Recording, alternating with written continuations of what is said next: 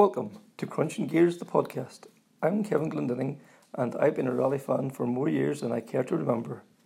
There are certain sounds or words that can transport you back 20, 30 years to standing on the ditch or tuning into RPM on a Thursday night. The intention of this podcast is to hear some of the stories behind those moments.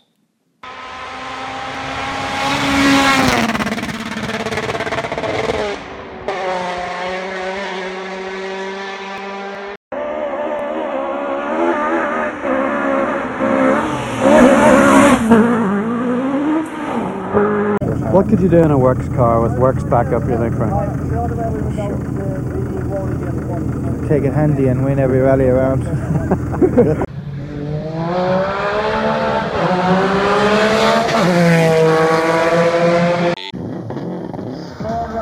Bertie Fisher and Andrew Nesbitt have made the 1999 event a classic, as we have already said. Never has so much been provided for so many by so few. Proudest time and the seat of a rally car, because that day and that hour and those minutes I got the bit between my teeth. You know, I really stood up and was counted and said, this is not getting away. I remember when we pulled on our helmets and Donald says to me, what are we doing? I said, we're going for gold, Barrett.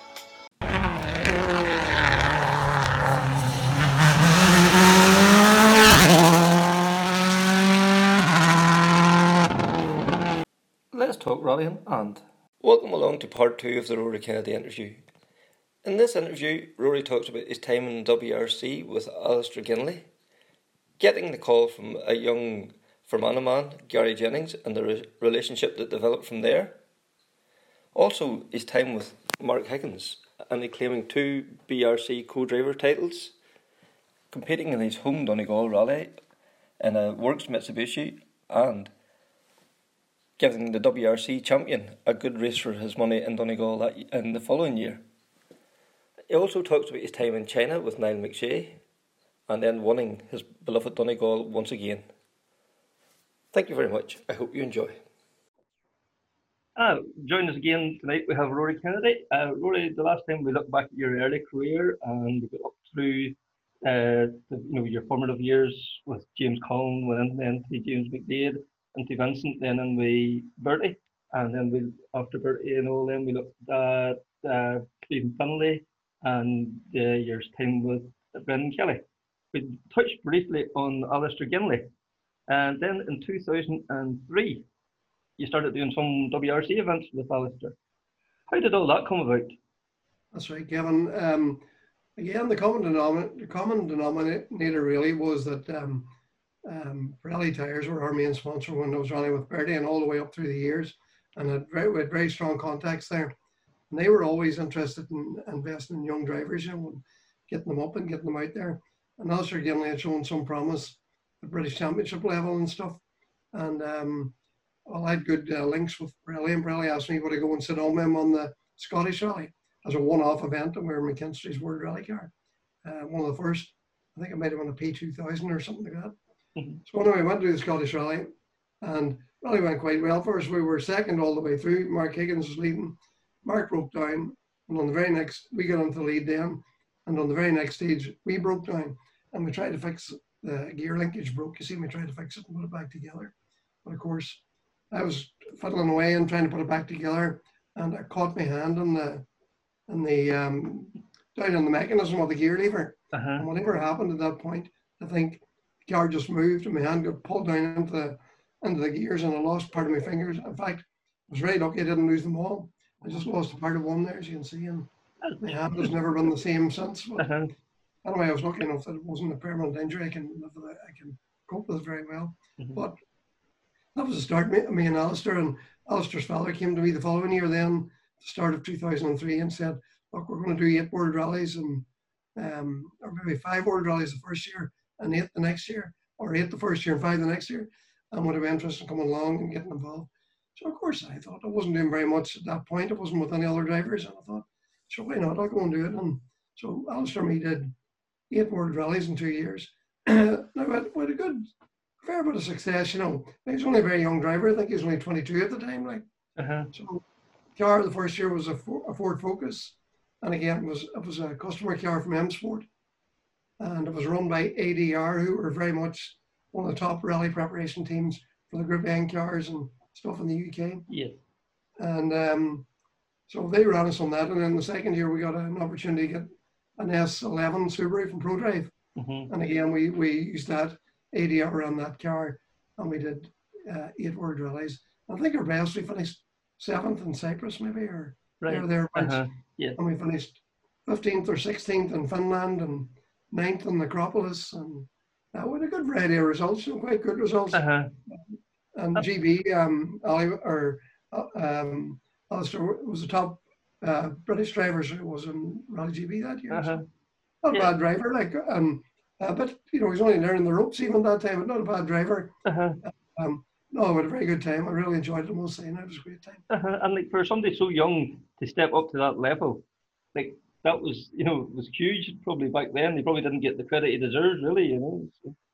Well, you're right. But I was straight on the deep end as well. Like, you know, when you're in them World Rallies, there's nowhere to hide. Like, and no. Chris Meek was there, and we at that time, and we cadet or cadet. Of course I was. And Guy Wilkes was there, and a wee Suzuki. And it took all our might to stay in front of them boys, like, yes. You know, so we were always in and around them, like, but he was a good driver, Al, and me and him had some good times together, and he rallies an escort PDA there now from time to time. Quite an accomplished driver. I'm still in contact with him. Like. Yes, very good, very good. So then that brought you up to the end of 04, and you said before, like, you were actually sort of like, you had nothing really in the pipeline for 05, and then a certain Fermanagh man come knocking at the door. Well, it was amazing how that happened, actually. I really felt that in 2005, that was it. No more drives, like, no more call-ups, only drivers or anything. And so I had been doing the Tarmac Championship every year, year in, year out, since 89 or something. And this is up to 2005. And the Galway Rally came and went, and there was no drive, and I really felt that was it. And then out of the blue, Big Neville rang me and says to me, "Did you know Garry Jennings?" And I had heard of Garry, but I didn't really know too much about him. But I had heard of him, and I knew more about him because he was very fast in the Peugeots and stuff back. Yeah. Gordon was his co-driver back then. So he said to me, "Would I be interested in going to Circuit Ireland with him?" And I said, "Give me a day or two to think about that, and I'll come back to you." So of course I rang Ivan Fisher then, because Ivan was kind of sponsoring Garry at that time, and he was mentoring him a wee bit and getting him going and all. So I rang Ivan. Ivan says, "This boy, as far as I'm concerned, is a good enough driver. He's not the real deal yet, but he will be." So anyway, between one thing and another, me and Garry did the circuit. First rally we did was the circuit together, 6th overall, first in Group N, and a brilliant run. Never put a wheel wrong, like, drove brilliant. And really, that was the beginning of me and him then. That was 05, like. Yeah. And if you think this is 2020, like, we're still doing rallies, like. And tasted a good bit of success along the way, like, and even shortly after that, I combined that with Mark Higgins come on the scene then a wee bit for the British Championship as well. The British Championship didn't kick off until April that year, and the Pirelli Rally was the first round, so it was easy enough to balance up doing the tarmac ones with Garry over here, and doing the British ones with Mark. It was great to get the call up with Mark as well. He and I were friendly for years and years and years, you know, way back to whenever he was starting out in the Manx and all, when me and Bertie were there, and the Bretts and all. Yes. And we're always having the crack and so on, and we'll have to get together and do a rally sometime. So eventually it happened in 05. We linked up, and he and I did the British Championship that year. It was 05 or 06. That was 06 you won the championship, didn't you? Yeah. That's right, it was 06, sorry, beg your pardon. And but anyway, sorry, go back to Garry in 05. So we came to the Donegal Rally in 05, and I'll never forget the press conference, and people were saying to me, "Who's this boy you're with?" And who is this boy? And so on. I said, "Garry Jennings." No. And anyway, we were called up then at the press conference, you know, and with Garry Jennings and Rory Kennedy here, and we came up and they said, "Oh, Garry, what rallies have you done?" "Oh, well, I've done the Peugeot Championship, and I've done the 206s and so on and so forth." And then they said to me, and I says, "I've done 2 rallies with Garry already," and I says, "I would have no hesitation in getting in with him to go over Knockalla flat out and all this." And the people were at the press conference were thinking, "Bloody hell, what kind of boy is this? What kind of driver is this?" But anyway, he definitely lived up the billing, because 1 Group N, 6th overall or whatever it was in the rally, in Donegal, and we did the same on the circuit. Sorry, I did the same on the circuit, the Ulster, Jim Clark, and the Manx. Yeah. Jim Clark, how do we do the Manx? There's Jim Clark 05 there.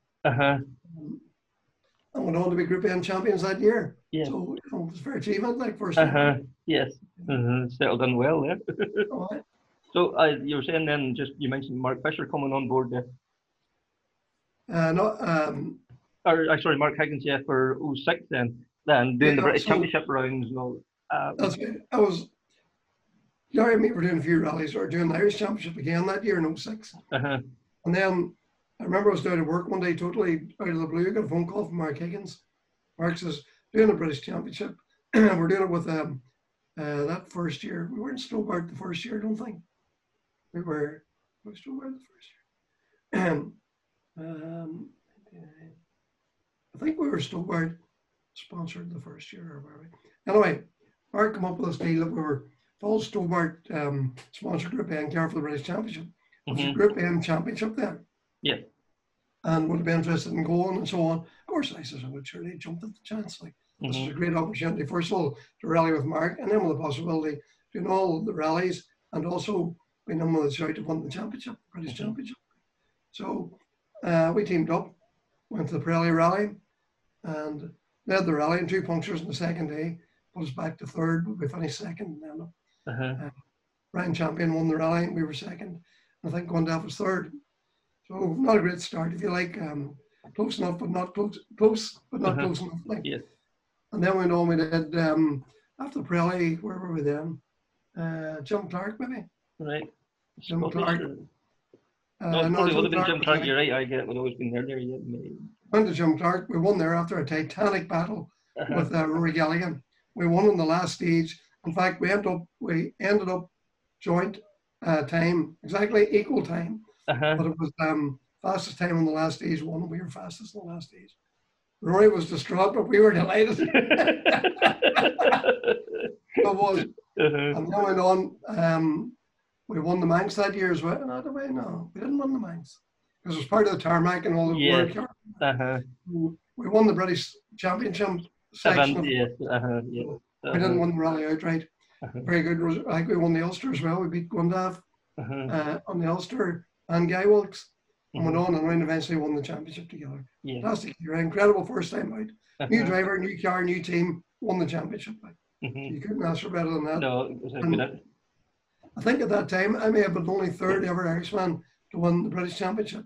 I think the first time might have been Billy Coleman's co-driver Dan O'Sullivan away back in 74 maybe. I think it was 74 on the Coleman won the 74, 76, 74. Yeah. And then Brian Murphy won it one year then with Austin McHale. And David Higgins won the championship, but Brian Murphy won the co-driver section.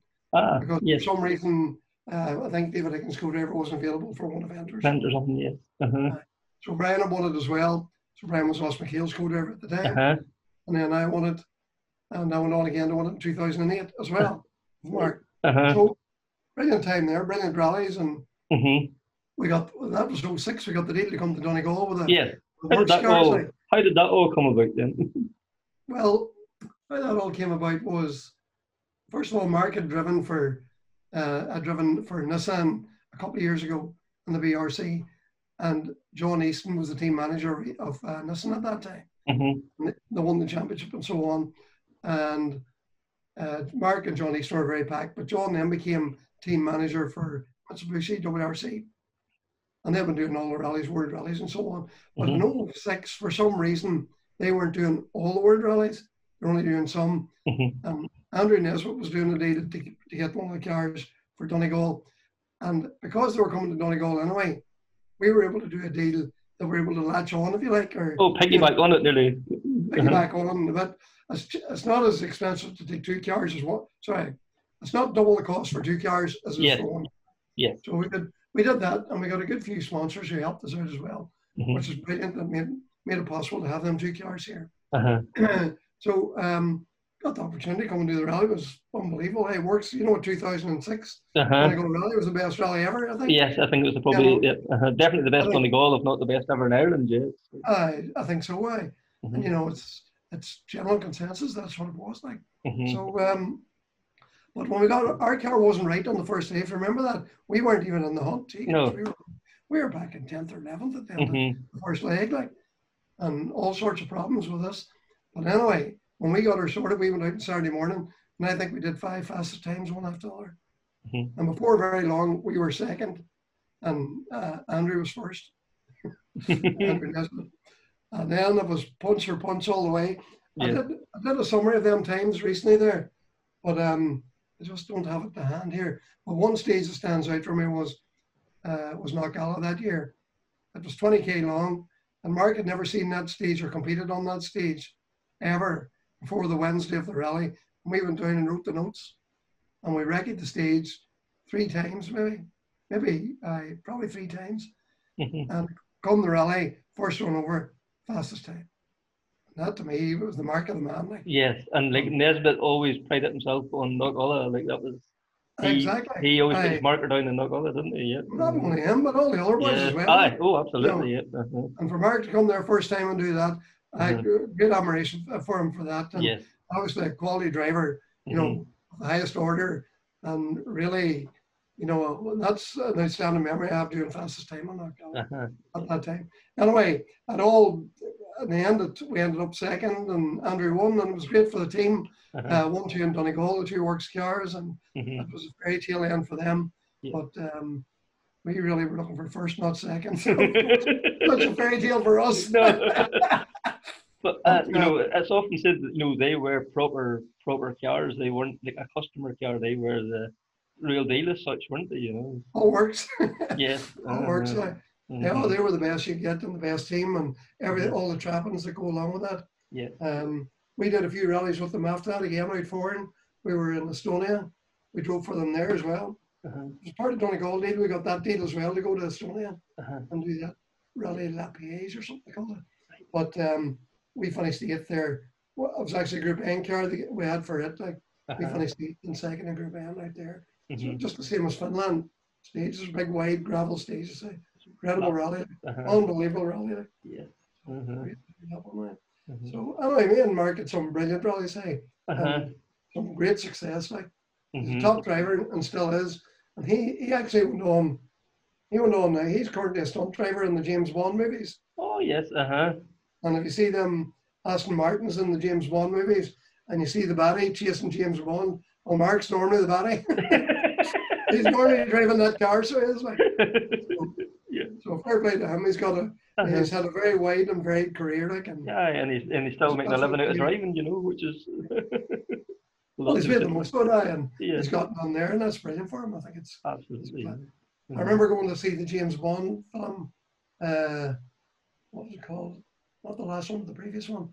And we're in the cinema, and we're watching all the credits coming in. We sat there until nobody left in the cinema, waiting to see his name.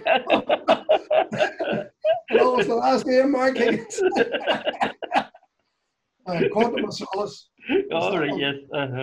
Keep the best for last. That's right. That was the way that was. So, and then 07, you were back with them again, then Group N Championship again that year, but also Donegal once again. And the World Champions come visiting. Donegal 07, hey. That was another one. That was another one. That's right. Yes, boy. There's a good lot of her doing the rounds today, I think. Yes. But we did Donegal 07 anyway. Loeb, ourselves, Donnelly and them all. But from the off, from the start, we were on it. We were rigging on it right from the start. And I think at the end of the first day, Kevin, we were leading by, was it 37 seconds? Something like that, yeah. I think it was remarkable. On the first day, we had 5 fastest times out of 6. Yeah. And Loeb won the last stage of the day by 1 second. That was what out in Glenmaquin, out that country. Yeah. Stage we haven't used. I don't think we've used it ever since. Like. But anyway, Loeb was fastest on that last stage, and we went away home thinking, "What the frig is this? Is this the shape of things? What are going to come the next day?" The first stage on Saturday morning was Fannet Head, or Kintrum Lake, Fannet Head, and we started and half a K into the stage, come over a crest into a square right, and there's a overshoot road straight in front of you. It was wet, and we came in there, full attack, full charge, couldn't get stopped to get into the corner, straight up the escape road and reverse back, and away we went. And I think Globe took 16 seconds on the first stage. Yeah. And on the second stage, which was Knock Alley here, and that jump there, when we landed off that jump there, we broke the front wheel and the front damper on the right-hand side. And when we broke the wheel, it punctured the tyre as well. Right. So we had to drive 2 or 3 miles at the end of the stage. And I think he took another 16 or 17 seconds off us, or 15 or 16. So it was 37-second advantage that we had, very quickly evaporated Saturday morning. And it didn't take long. But even still today, 15 or 16 out, if you had to limp out the last sort of 2 miles, you must have been on it up to that point as well. Really? No doubt about it. Kim, we're full of pipe. And Mark's professional, but as good a driver as you can get. Mark Higgins, like, don't forget, like, he was right up there in the 4 team racing with McRae and Saints and them. Like, yes.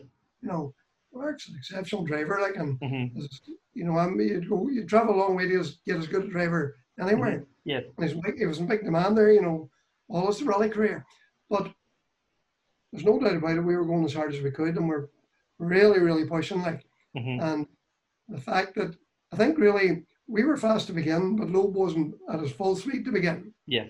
So he got progressively faster, and we were still at the same speed, and then he was able to nudge on ahead of us. Like, but like, sir, you're driving. What is he? 9-time world champion now. He must have been 5 or 6 or 7 times world champion at that point. You know? So that's who you're competing against, and of course the full Citroen Works team as well. And we've been run by Derek McGarty, and no disrespect to Derek or anything. No. Small modest team, like, compared to the Works team. But anyway. But it must have give you immense pride to see a world champion and the world champion team, you know, in your hometown competing on your home rally too. Like. Yeah, I remember coming down to work on the Wednesday before the rally one morning. I was driving down to work about 8:15 in the morning, and who did I meet driving up the road coming towards me in the recce car with Loeb and Daniel Lena? Like, here they were coming up the road. Yes. I noticed the recce car coming, yes. About a mile away, and here there was Loeb and Daniel Lena driving up past Donegal Creamery. Definitely one of them surreal ones, isn't it? Almost surreal, like, you know. It reminds me too of a time, actually, as we have a tangent. Mark and me were doing Rally GB in 2008, and we had the Vodka Cake World Rally Car, or Ford Focus World Rally Car, and Valentino Rossi was doing the rally as well. Yes. And we were out wrecking anyway, and Rossi was out wrecking, and we're always together because he was in that Focus too. I think it's and we pull up at the filling station. We're filling up our cars and having the crack, and the people were all walking past, and this is Valentino Rossi. Yes. And this car up at the filling station, went in and buying a bag of crisps and a bottle of water. People didn't even know, like, and there he was there. Yes. I'm like, he is such an unbelievable superstar. And here he was in among people, and on a normal random day, people wandering around, and Rossi in among them, and didn't even know, like. And he probably loved that too. You know, him being just one of the people. You know, he was there, just one of them. Like, you know. Yes. Oh, he's a funny boy. I remember. Well, we got to know. Well, Mark knows him anyway because he competes in Bologna quite a lot. You know, the rally sprint in Bologna. Rossi does that every year. So Mark won that 1 or 2 times racing Rossi, so he knows him quite well. It was great to be in their company and having the crack. And I was blown away by why he would be there filling his car full of petrol. Just wandering around. Yes, and he's a global superstar, like, you know. That's right. But anyway, that was the way. That was that, Kevin. And sort of after we hit, Mark went his own way with Mark Higgins went his own way and he moved on to, I think he rallied out for, and a good lot then. He went to China and did a bit there. And all the time, me and Garry were still doing rallies in between. Yes. And then Ali Fisher and me did the British Championship in 2009. And I did the British Championship with Ali and the Irish Championship with Garry at the same time. So it was from one to the other, and sometimes racing against each other sometimes. So it was. But me and Ali had a great year. I think we finished, we either were second overall in the British Championship or third. Right. Brilliant year. So it was. And that was in the Group N car run by Jerry McGarty. Very good car as well, and very reliable. And we had some brilliant events. It was great for me personally to be rallying with Fisher again. And all the old contacts, and obviously we were still in contact. But I mean, back in the team and Fisher Kennedy and the one that's like, special moment. Special moment is right. Something you cherish as well. Like, it was great to help out. It was great to help out at the start. Like, I was just looking through your results there, and then I just noticed in the Harvest in 09, yourself and Nigel, your son, done the rally together. Was that a nice moment too as well? Good moment too. Nigel did the rally in Joe McGonigal's wee Honda Civic. Ah, yes. We're going to buy it, or we're going to rent it, or we're going to do. We said we'd take it in the rally and decide afterwards. So we had to go out and run the rally. We're going quite well. Going quite well, but we bounced off the road and had an encounter with a telegraph pole. But we managed to get away with it, but we got a puncture and had to stop and change it. So we did all that, and we got to the end of we started the last stage, and about 1 mile from the end of the last stage, a front wishbone broke, or a ball joint broke, and the whole front suspension collapsed. And we tried to fix it on the side of the road, and we would have got it done eventually, but sure, the road closed car came, or road open car came. So we're OTL, and that was the end of that. Like, yes. But I realised that day, I don't mind co-driving, but I'm not just a good co-driver with my own son. Right. So any other time he rallied, we always got Patrick Braze or Niall Burns or something like that to go drive. Yes. But he's a good driver, and he was a good driver. He had cut his teeth in Nahadui as well, with the rally all track and all that kind of thing. He Novas and Suzuki's like. But anyway, he emigrated to America about, I don't know, many years ago. That was the end of his rally career. Yeah. That's expensive. That's right. That's right. Then in 2011, back to Donegal once again with Alastair in the Fiesta F2000. Like, that was, this new fantastic, this car was going to be the next big thing, wasn't it? Well, that car, that was the M Sport Super 2000 that Mick O'Hagan won Monte Carlo in that same year. Yes. So we got it for Donegal, and when the deal came and it became available for Donegal, and there was a good bit of debate about what car would have for Donegal. Would it be the Fiesta, or would it be a Focus? But we felt with Ali's experience, and instead of dropping him into the deep end on a full chat WRC Focus, the best way would be the Super 2000, and it was the right decision. He was more at home and more comfortable with it anyway, and the expectation wasn't as great, even though we secretly thought, well, I thought we could win with a shoot, like. And as you know, we were right in contention that rally from the very start. Like. We had a fair idea we could win. We were capable of doing it, and one stage we were relying on was a brand new stage in Donegal. It's out near Kilmacrennan. It's called the Trenta stage, but it's really narrow and tricky, and that a section in it that was very, very difficult. But we knew this was our stage. Like, this was the stage that this car would work on. Tim McNulty was the main opposition on that rally. Yes. And we knew that the Subaru wouldn't be ideal, but the Super 2000 would have been ideal for this road. So we worked away on this, but anyway, the local farmer decided the rally wasn't going down the frigging road. And he blocked the road, and the stage was shortened to 2 mile or 3 mile or something. And we never got doing the stage that we needed. And as it turned out, Tim won the rally and ended up by 30 seconds or something. Yes. It wasn't a ransom. No. And he got 12 of them seconds on one stage, and another 12 the second time around the same stage. Like for the big curves, obviously. And we figured if we had had a narrower stage, we could have taken all that back, maybe. Yes. Who's to know? Like, I feel a wee bit. It's one that got away. I feel we didn't just get our full potential simply because that cancellation at stage. I'm not making excuses. Don't get me wrong. I'm just saying, fair play to Tommy won the rally, and we've no argument with that. Like. And Alastair was only 23, 24 at that stage, probably. That was phenomenal performance at that age to be, at the sharp end and doing that. Like, amazing, isn't it? Really? No doubt about it. No doubt about it. And a fair bit of pressure, like full M Sport team again. And don't forget that Alastair carries the burden of the Fisher name with them all the time. Like, I say that. I don't say that unfondly. I mean, when I say the Fisher name, like, people look at Ali and they think Bertie and Mark and you know, and that's, you know, you have to deal with that as well. Like, that's not an easy thing to deal with, you know. And as you say, he was only 22 or 23 at the time, but he coped admirably and he drove very well, exceptionally good driver. And as you've seen for, I don't know, many years now, in more recent times, he went to the WRC, the junior WRC, and he was right there, sir. He was racing Elfin and Craig Breen all the way, beating them on lots of occasions, like, you know. But he just, the Ken Alley is very pragmatic. He had a job, you know, he was very dedicated to his work, and then he got married, and now he's a family. So his focus is a bit different than what it would have been. Yes. You know, and he's not as, if you like, he's dedicated. Don't get me wrong, but his profession and his family probably come first. It's not that single-minded focus that these other guys have. They want to be a world rally driver and nothing else matters nearly almost, isn't it? You know? Well, you're probably right, Kevin, in saying that, but like Ali wanted to be a top driver too, like, but he realised there's other things in life as well that you had to focus on. Like, probably more important, really. Exactly, yeah.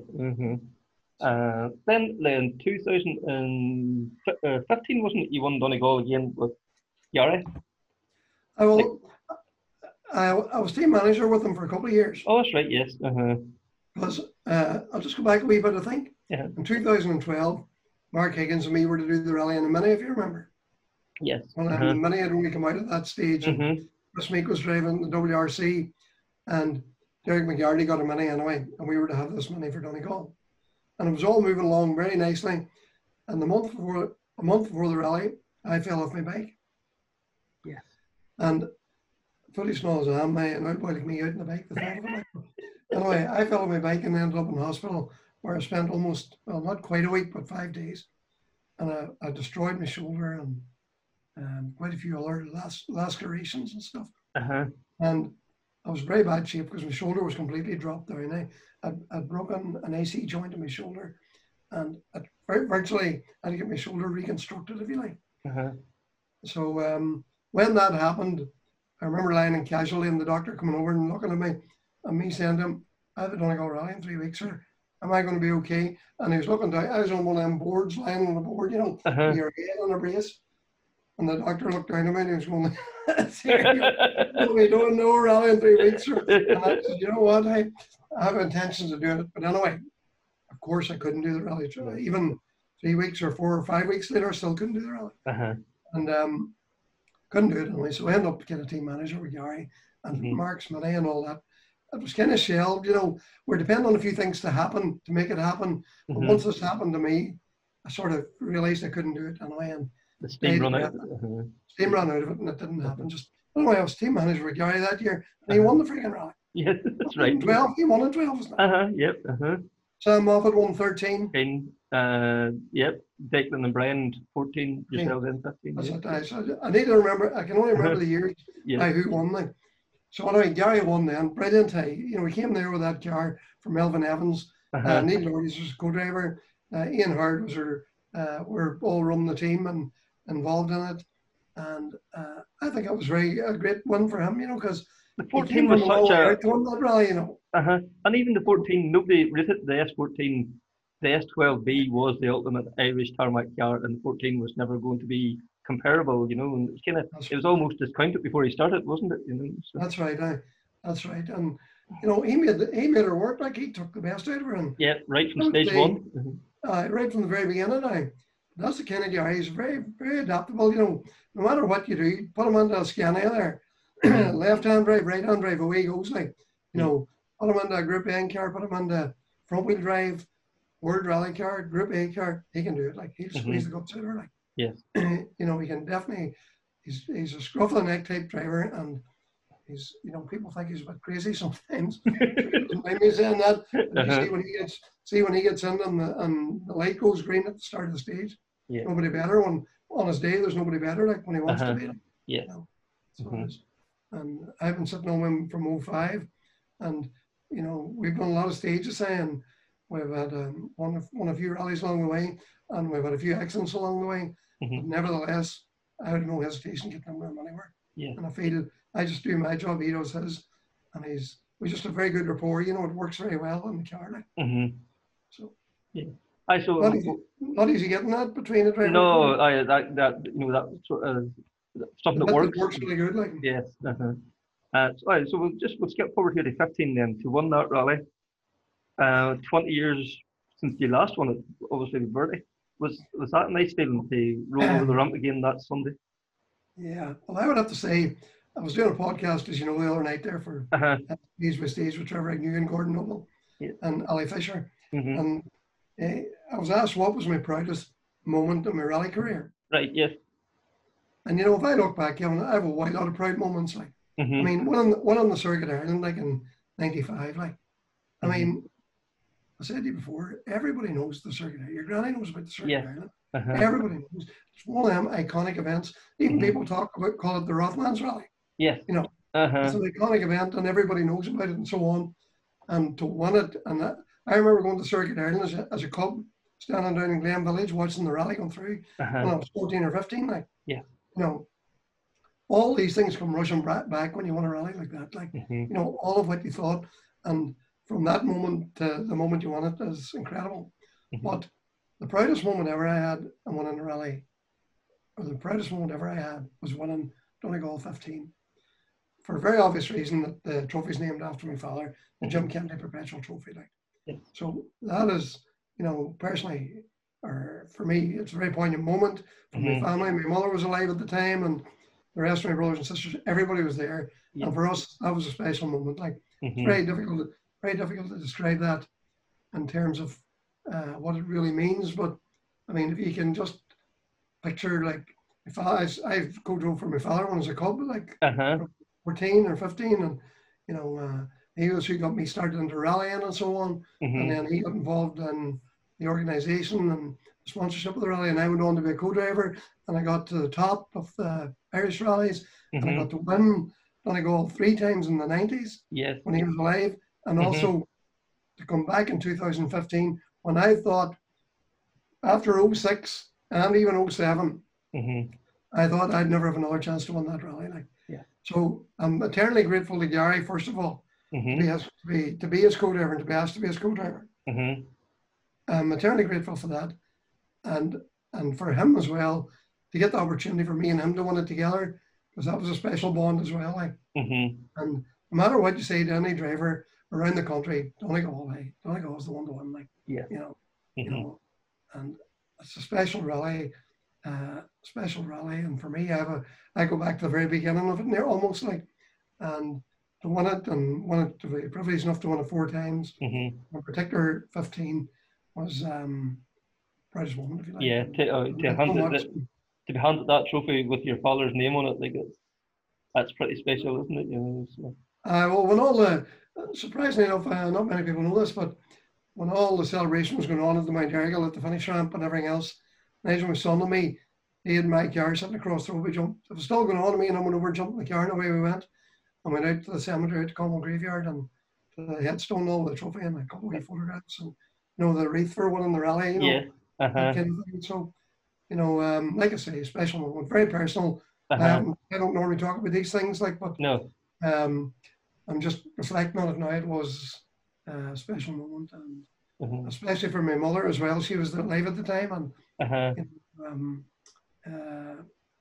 what can I say? Money can't buy them kind of things, can it? No, so definitely not. No, definitely. Yeah. And there's a smile on my face for about a week afterwards as well. Like. Can only imagine, yes. Yeah, that's right. Because, like I say, you won the circuit, and you won Killarney, and you won Cork, and you won Ulster, and you won out in France, or you won out in China. You come home and win your home rally with your own people all around you. Like, that's the one. You're standing up in that bonnet looking around, and it's your own people there all standing looking at you. Just, we'll just go out a bit left field here. Niall McShea come on board then as well. You're away in China. What is rallying like in China? Well, rallying in China, what they do, the rallies in China, they take the footprint of a WRC event, and they bring that over, and they run their rallies exactly the same, except most of the rallies were 2-day as opposed to 3-day. And they just use the same format. The organisation, everything is the same. And that's why foreign drivers can go there and can communicate, because essentially it's the same model as any rally. Right. Obviously it's a communication problem, but surprisingly enough, you can work that. And anyway, I'll go back to how it all began, how we came there. Of course, I know Niall. Niall's world championship driver. Like, I mean, Niall's production cup world champion. And what year was that? Oh, now you're asking me 04 was it? And totally against the odds. Yes. Totally against the odds. He went there and won that day. And that was there's not much chat about that really. Niall McShea went and did that. Yes.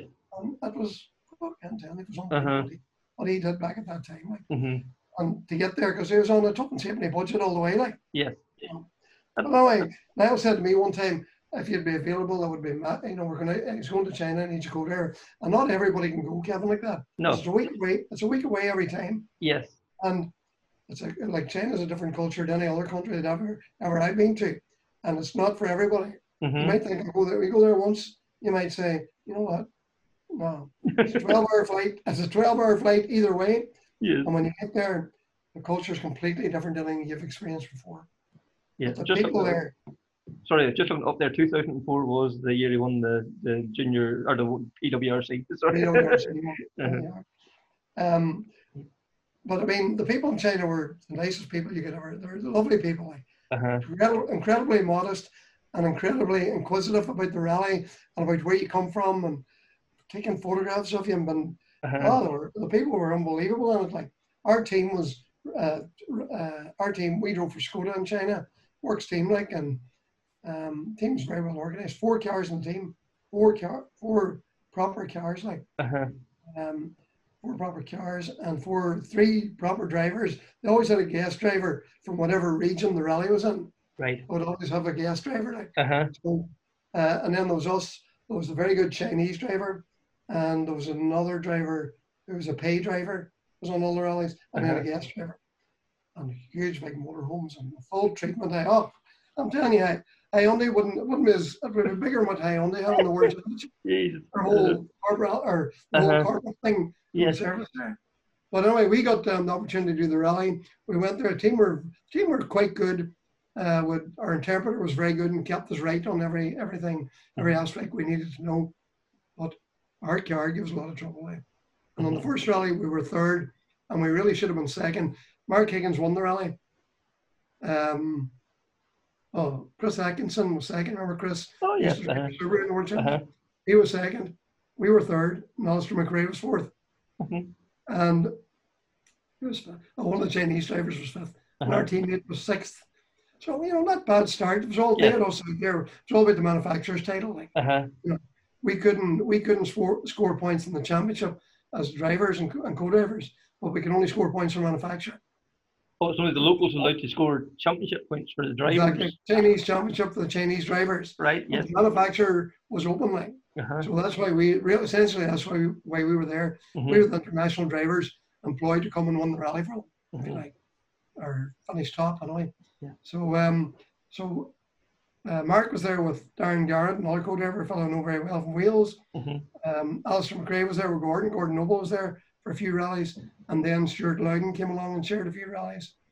And then we had Chris Atkinson and Dale Moscott. They were from Australia, people we know as well from the World Rallies. So it was a great old group and great bunch, like. Yes. And we did a few rallies, and our car let us down a lot. We did one rally in the Gobi Desert. I'm sure you heard of the Gobi Desert. Yes. Right out through the stages, 40 degrees, out into the wilderness, like.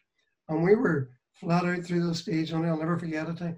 Flat out through the stage, and Niall said something to me about something's wrong or something's not right, and the car just got slower and slower and slower. Finally stopped or ceased or some freaking thing happened to the engine. Jumped out and I checked it, and whatever was wrong, we couldn't fix it. It was 40 degrees, and you could, no matter how far you could see nothing.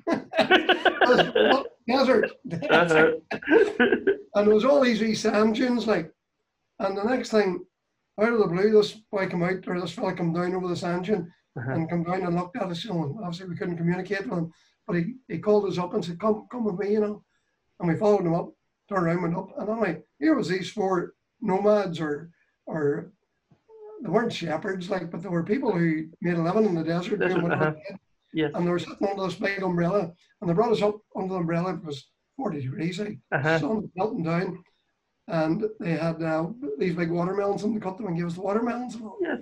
And here we were sitting on top of this, I looked at Niall. Jeez, I hadn't quite banked on this, but we sat there for hours before the team arranged somebody to come and get us. Like. Uh-huh. I was out in the wilderness in the middle of the desert. Uh-huh. I have photographs. I must show you them sometime. Like. Yes, but isn't that amazing out in the middle of the desert? You're so lucky. The Gobi Desert just been so lucky then. Yeah. The luck of the Irish, as they say. Yeah. Well, it's like I say, the people were very nice out there. Uh-huh. The normal Chinese people were very modest people, like lovely people, and it was nice to experience that culture and go and compete on a works team and with a proper driver, like excellent driver. Yes, and Niall again is going on to star, maybe not star, but he's sort of driving these cars in a lot of films and. He does a lot of stuff. Right? He does Top Gear. He does Top Gear, and he worked a lot with Matt LeBlanc and those boys in Top Gear, and he also did Mission Impossible. Oh, yep. Tom Cruise and all that as well. And he's done quite a bit. Like, I mean, he's a proper stunt driver now in them movies. Like, I always used to say to him, "It suit him well being a stunt driver because that's the way." That's the kind of rally driver he was. He was a hooligan in the rally car too. Yeah, and isn't there some Japanese film or a Chinese film that there's it's based around a rally? And he told the story of he's actually getting paid now to crash cars, That's right. He also did a Top Gear for China, China Top Gear, because there's Top Gears in different countries. And right, yes. We did a Top Gear out in China that one of these skateboarders, or not quite skateboarders, things like that. This champion skateboarder from China was going to race him down, I don't know, many kilometers, was down a mountain. Where Niall would go on the Skoda rally car and your mum would go on the skateboard. Right.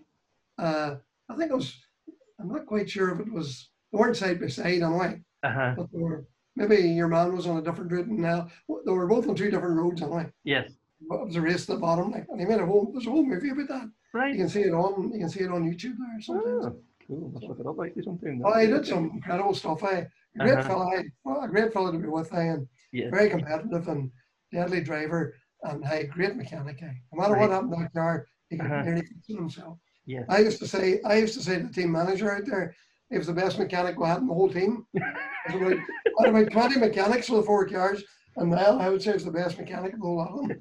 And were they all Chinese nationals then that was working on the cars and all them too, or did they have?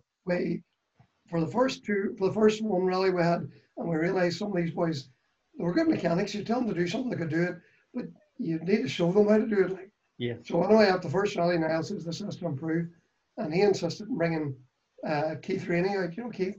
Yes. Keith runs quite a few rally cars as well. Yeah. He ran Gary's car one time. I think he looks after mainly Stephen Wright. Right. No. Yes. And Joe Gallagher, another fellow from Strabane rallies there. Looks after his car. Well, Keith came out then, and Keith's professional engineer really and knows what he's about, and he educated the Chinese mechanics. Showed them how to do it. We'd go on a Sunday, we'd be out there on Monday, we'd go to the service park on Tuesday, and Keith would work with the mechanics then and organise them, show them things and how to do things and all. Sort of get into a system of what needs done and how to do it. How to do it. Well, you see, in most teams, there's a man in every corner, a mechanic in every corner, and that's their responsibility. So he allocated them all a corner each, and he told them what they needed to do and how to bleed the brakes and so on and so forth. All the basics, like just to straighten them up a wee bit. Like. Then we had them jumping them. They were excellent. So Keith came to quite a few rallies. He came to all the rallies actually. Me and him used to travel a lot together because Niall would either go out early and stay on longer because he made some of them programs he was working on. Yes. Very good. And then coming up a bit closer to the present day, like 2018. Obviously, with the World Car's not really been welcome here in a lot of events. You decided to spread your wing yourself and Garry, and you just went to France. How did that come about, or why? Well, again, first of all, we were in Galway in 18. That was the year we were there. Craig Green was there, Ali, the Moffats, Stephen Wright. Robert Barb, and so on. Was there 30 R5 cars or something? Was that year? Something like that, something unbelievable. Yeah. And we were there in our yoke, and everybody was predicting Jennings 6th or Jennings 7th. And even though our yoke's as 2006. Like, it's still a very potent machine. Mm-hmm. If you remember right, we were fastest in the first stage. Mm-hmm. And then the second stage is a different characteristic with no junctions. The R5 cars beat us on the next stage. And then the third stage, we were fastest again. So it was nip and tuck all the way. Yeah. And on the second last stage, we just spun. You might have seen that on YouTube. We spun around and we got stuck in the shock a wee bit. And we're revving her and we're abusing her to get her out of the shock. And I said, "Guy, forget about it. Once we drop 5 seconds, Kim, that was it. You know, if you drop 5 seconds, both Breen and Ali and maybe the Moffats leapfrog you. That's that. You go from first to fifth. There's only one stage left. And what was the point of abusing the car, trying to get it out of the shock to go and finish 10th or 12th place? Like, yeah, maybe blow a clutch or something else. Yep. Exactly. Well, it became apparent to us after that rally. You know, as I say, I've been doing championships all my life: Irish championships, British championships, border championships, forestry championships, all my life. And then to be competing but not be in the championship. So it's a funny feeling, like, and you know, it's a feeling that makes you feel that you're not really part of it, like, you know, TV coverage and press coverage and all that sort of thing. And it's a shame it's come to that, but that's where we are. No argument, that's where we are. So we didn't do any more rallies up until Cavan, I think, after that. And we went to Cavan rally, and I think we had trouble with the car again. Finished second, maybe, or if we finished the 12th. Then we went to Donegal after that. And what happened to Donegal? We had a bad rap.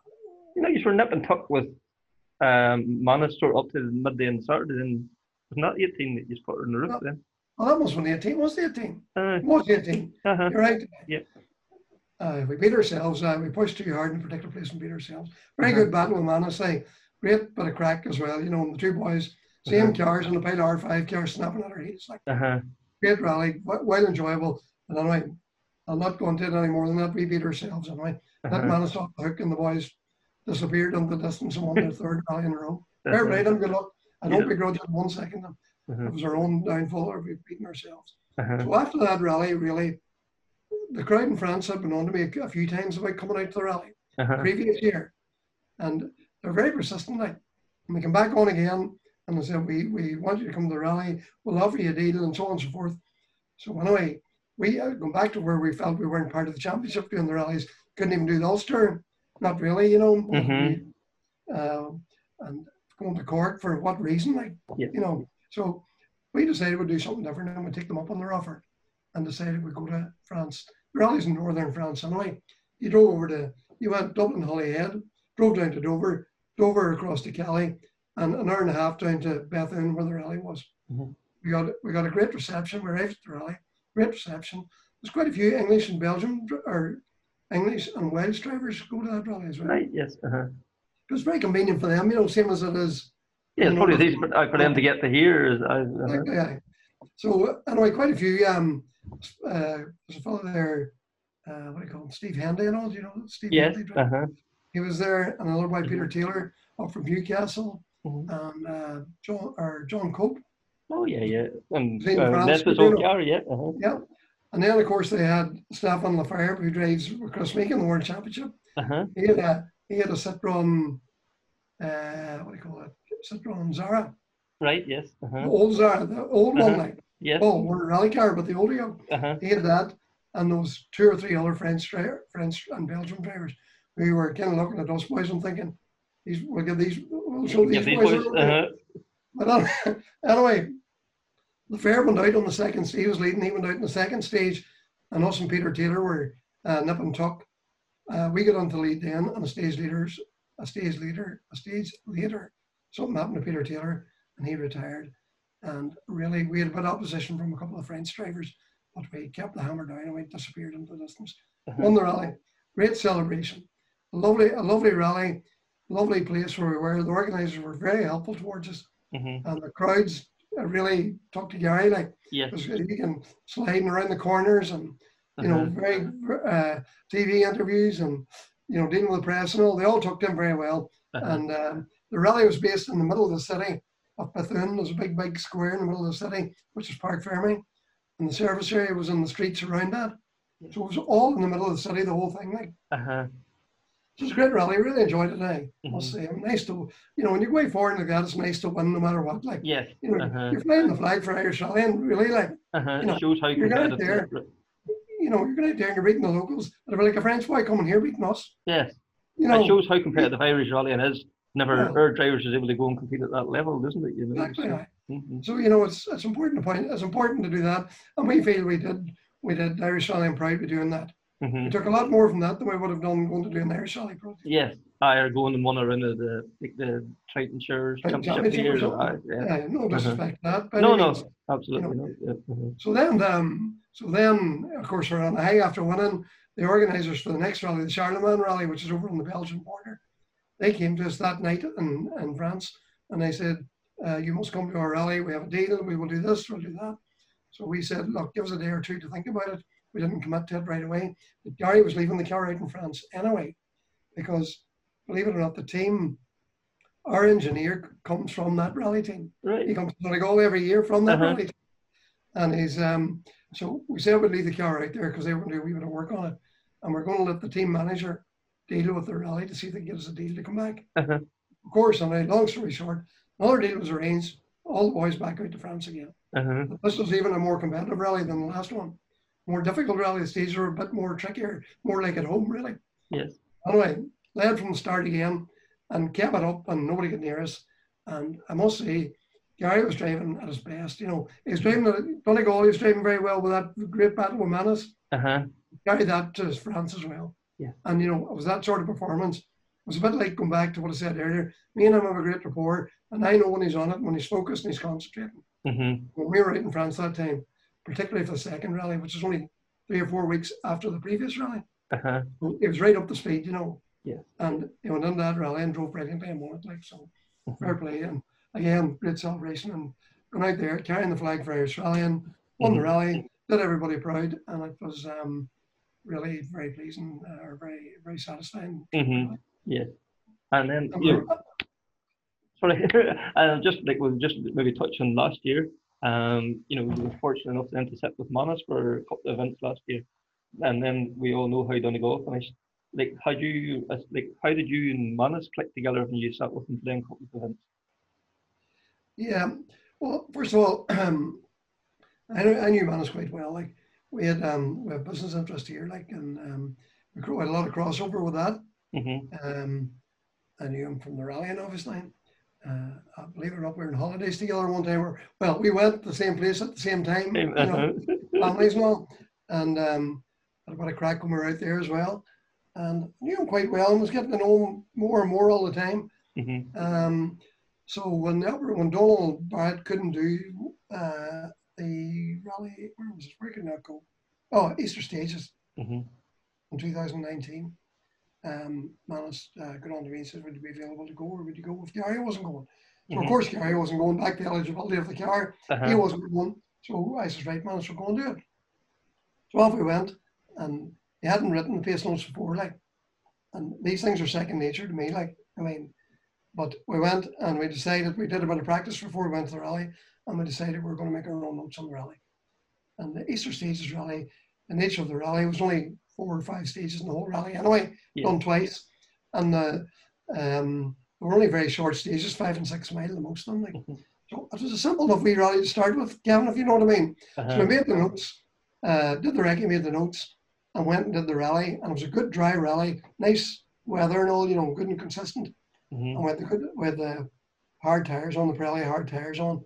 And we had a good account of ourselves, some very good times. And by and large, we built up, and he felt after the rally was over, he had made a good step forward. Because as he said himself, Manus always said to me, and I'm sure he said to other people, that driving this R5 was like serving an apprenticeship.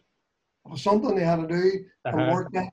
And he knew he wasn't going to get there overnight, but it was something he had to continuously work at and put big effort in and think a lot about what he was doing to try and get to the level of speed where the Moffats were at, where Craig Breen was at, where Raleigh was at, So that was his goal, to get to there, but he realised he couldn't do that in one step. He had to work on it. So that was the first step, if you like, Kevin, doing that rally. Yes. And getting, making a bit of progress.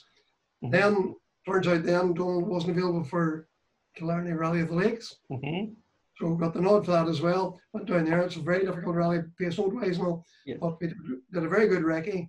I must say, Manus really put a big, once he went to it, he put a big effort in. Like, he left nothing to chance. Like, we really, really did a good recce. Went to the rally, and the pace was shit hot in Killarney. And he had done Killarney the previous year and won it in the World Car. Yes. And he'd only been there once before that as well. Boys have been there 10 times. And the pace was shit hot. And we were we were on the tail end, 7th, 8th or 9th maybe, banging away, but getting faster all the time and getting going all the time. And then towards the end, we slide off the road and had a freaking beam burst the radio. Right. Meant the rally was over for us. Like. But so what's that? Anyway, come Donegal time. Don was back on with Manus. And I think if you look back in that rally, Kevin, Manus was in second place on Sunday morning. In R5. Yep. Isn't that right? And I'll never forget him on that. There's an interview on some of them YouTubes there of him. Killian. Sunday morning, Killian was. He said to Killian, today's going to be a massive day. That's a very yes. Because he was chasing down whoever was in front. I'm not really sure. I can't quite remember who was there. Yeah, like Divine was in the World Rally Car. No, Sam was leading. Then bringing the 2 World Cars. Then Divine was probably with Josh been in front of him. Maybe he was third, would he? Or was Josh behind him? But anyway, yeah, like he was. I think there. You might be right, actually. Yeah. So I'm going back to serving the apprenticeship and where he was and what he was going on with. But come Donegal time, the thing went up and he went up this day. Yes. But Manus is a very good driver. Right? He's very good, and he thought about everything he did. And I mean, when you read the pace notes, every note was a reaction from him. And I never, at any point in the rallies that we did together, that I think we're ever going to go off the road, was ever concerned for my own welfare. He was fully in control all the time. And, I would have had to say he was a good, safe driver. Like, but what happened, Kevin? What happened then that day was, no matter what, like it's a year later now almost, we're still chatting about it and what happened. And the only way I can summarize it is it was a complete freak accident. Just one of those. There was hardly ever an accident at that spot. In fact, there never really was an accident of any note at that spot in the history of the Donegal Rally, going either direction. We do that stage both ways. There was never ever. I know Christopher Boyce had a wee moment there one time in a Civic and hit that wall there, but it wasn't a significant accident. Christopher had. And if you think back all them years that we've rallied that road, there's not even a spectator there. No. Wasn't even a spectator at that point. Like, no. And for that to happen at that point where there was never any history of anything happening before, different if it was a bad spot where everybody was off there, some sort of thing. That's for that to happen there, and Manus to be driving that car is virtually a brand new car. All the modern safety equipment in that car. The latest The latest car. That car was a factory car built by Hyundai. And them cars are rallied all over the world. The highest level, the best drivers you can get. Yes. And for Manus to go off the road in the nature that he did, and with such devastating consequences, I still can't cope. Like Donald told me, and I'm sure he won't mind me saying it now, I'm sure Donald said it was an ordinary enough accident. I dare say that, like, it wasn't a huge big violent accident like you see loads of times. Like he said it was kind of ordinary enough, no wild big drama, he said. And when it finished, he hurt his shoulder, don't get me wrong, he injured his shoulder now. And but he was just right out, the minute to stop. And to think that an accident as simple as that could take somebody's life, is beyond words for me. Yeah, and such a big character as well as everything else too, isn't it? Such a character and such a great fella. Jesus, such like Manus had so much to offer. Honest to God, it only just gotten elected in May time there, the local council. Yes. That whole aspect of his life is only beginning. Like and his very nature and personality, I have no doubt, he would have been a huge asset in that council if he ever had gotten to the table. Like, because he had genuine interest in people and people's welfare and seeing fair play. Like, I was very sincere from that side of things, wasn't he? Very sincere, and And such a great ambassador even for the Donegal Rally too, for the guy that won it 3 times. You could talk him up and he could speak anywhere about it, and you would... Exactly. And, he was a great sportsman. He played Gaelic football, he played soccer, he was a rally man, and he was a manager of some of them teams as well. And I think the team he was a manager of actually won the championship that year as well. Every he put his hand, he almost turned a goal. Yes. But he's an unbelievable character, and a family man too. Never mind nothing else too. Anywhere you see them, how many kids they not always hanging off them. So. Exactly. That was manners, and that's like I was out at the graveyard on Sunday there, and I got to see his grave quite frequently. Parents are very, very close by, and I never go out there unless I go and visit him as well. It's hard to get him sometimes that he's not here. You still expect to see him every now and again too, don't you? You do, and you were there for the funeral and the wake, and the outpouring of grief at that time has been unprecedented. I don't know. I saw the Dunlop's program on TV the other night there. I don't know if you saw it, and it showed Joey Dunlop's funeral, and it just brought me back to Manus's funeral. It was that same kind of the amount of people and cross community, and everybody was there. But it's a crying shame. But look, we have to deal with Kevin as best we can. But as I said before, I can't imagine how the families cope. No, that's that's the real tragedy in them youngsters and that type of thing. But anyway, God bless them, and hope. I see Bernie quite often there too. Meet her about. They're doing well. They look to be doing well anyway. And they're as positive as they can. So if you think about it, it's 3 years. Like he won the rally. I've said before, I was at the finish line in Planet Head the year Manus won the rally, along with 500 other people. Yes. When he come rolling down from the stage finish down to where all the spectators and the press. Were you at that point? No, not that year. No, that wasn't at the finish that first time. Okay, that was one of the best Donegal sport moments I've ever seen. Yes. Be there, and I am a competitor racing against him. Yes. And I was kind of working or helping with the radio that particular Highland. I think I was helping out with. I was there at that moment, and the sheer joy and celebration, and that moment was, when they got up in the car and realised they had won. For the first time, it was incredible. Yeah, I've never seen like it since, and I consider it often, think about it, and I think that was one of the best celebrated moments I've ever been honoured to witness. And nothing to do with myself, but I felt every bit of it. Yes, and I thought it was tremendous. And Donald obviously, he's won 3 rallies, and. He's had that, it'll go down history for many years. That's iconic, won Donegal 3 times in a row. It's the stuff of dreams, isn't it? Stuff of dreams, Stuff of dreams. That's it's almost unbelievable the way it all ended. But anyway, such is life. So changing the subject completely, whenever you started out in the mid to late 70s, did you ever envision the journey?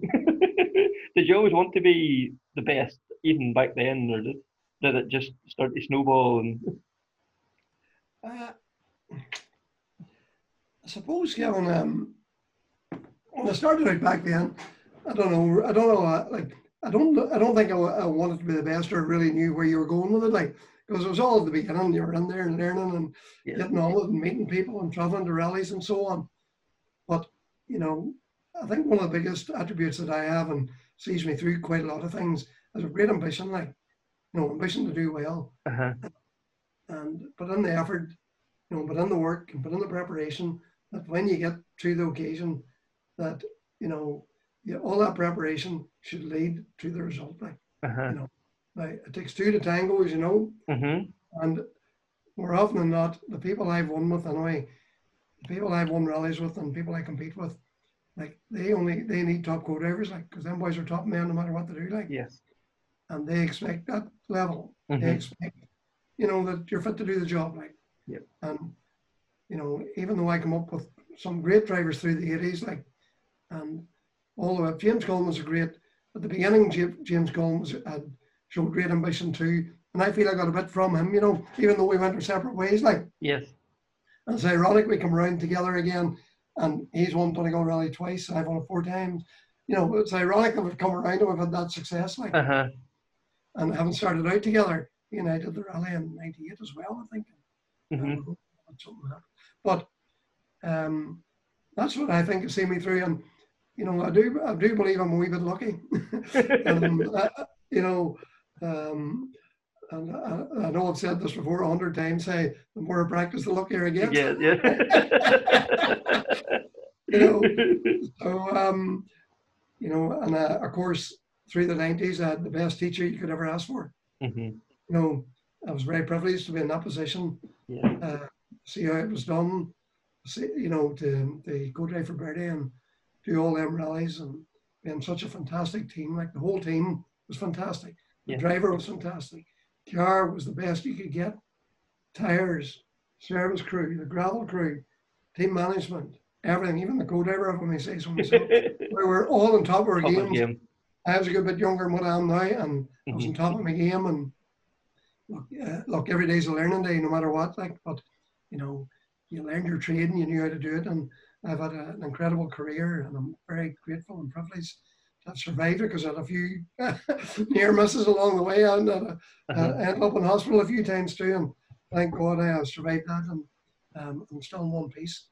But the more I do it, the more I feel, you know, I know if I get on with somebody, for example, if I get on with Garry to do the Donegal Rally and we have the right car, I know, first of all, we're capable of winning. I've no doubt about that. When I look at everybody else, I say we're as fast as any of these boys on our day, providing we apply ourselves. You know, well, that kind of confidence, like, I know we can do it. And I don't mean that in a brash way. No. I don't go in your face, we're capable of winning this rally, whatever. No. I know we can do it ourselves, quietly confident, if you like. And any of my drivers I was with, Mark Higgins, Mark Fisher, Rory Fisher, Manus Kelly, Garry Jennings, James Cullen, Vincent Bonner, James McDade, Ron Lyons, Dickie Hall, all them boys that I rally with. I hope I haven't forgotten anybody there. Niall McShea, geez, Niall McShea, and Alastair as well. Alastair, Martin Rowe as well. You know, I rallied quite a bit with him. He was a world championship. He was a production cup world champion driver then.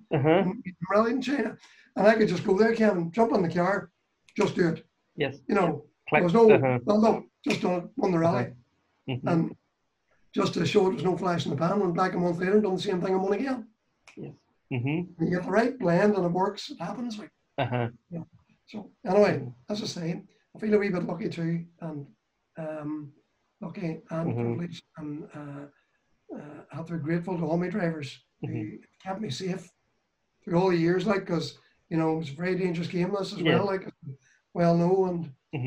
But in return, you've kept them safe too. Obviously, you know, you've done your job as well. So. Well, of course and like all good top drivers find good top co-drivers as well. There's no mistake that they always end up, you know, that's the way, and that's why it's a team, and that's how it works. Like, and you know, there's a sort of parallel confidence between you.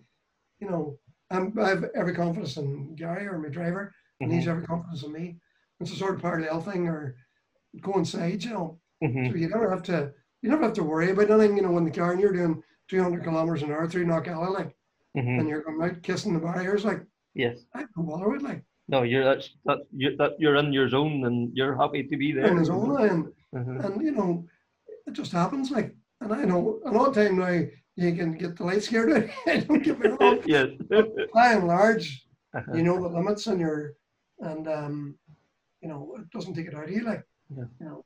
So that's being a co-driver, Kevin. That's what that is. Yes.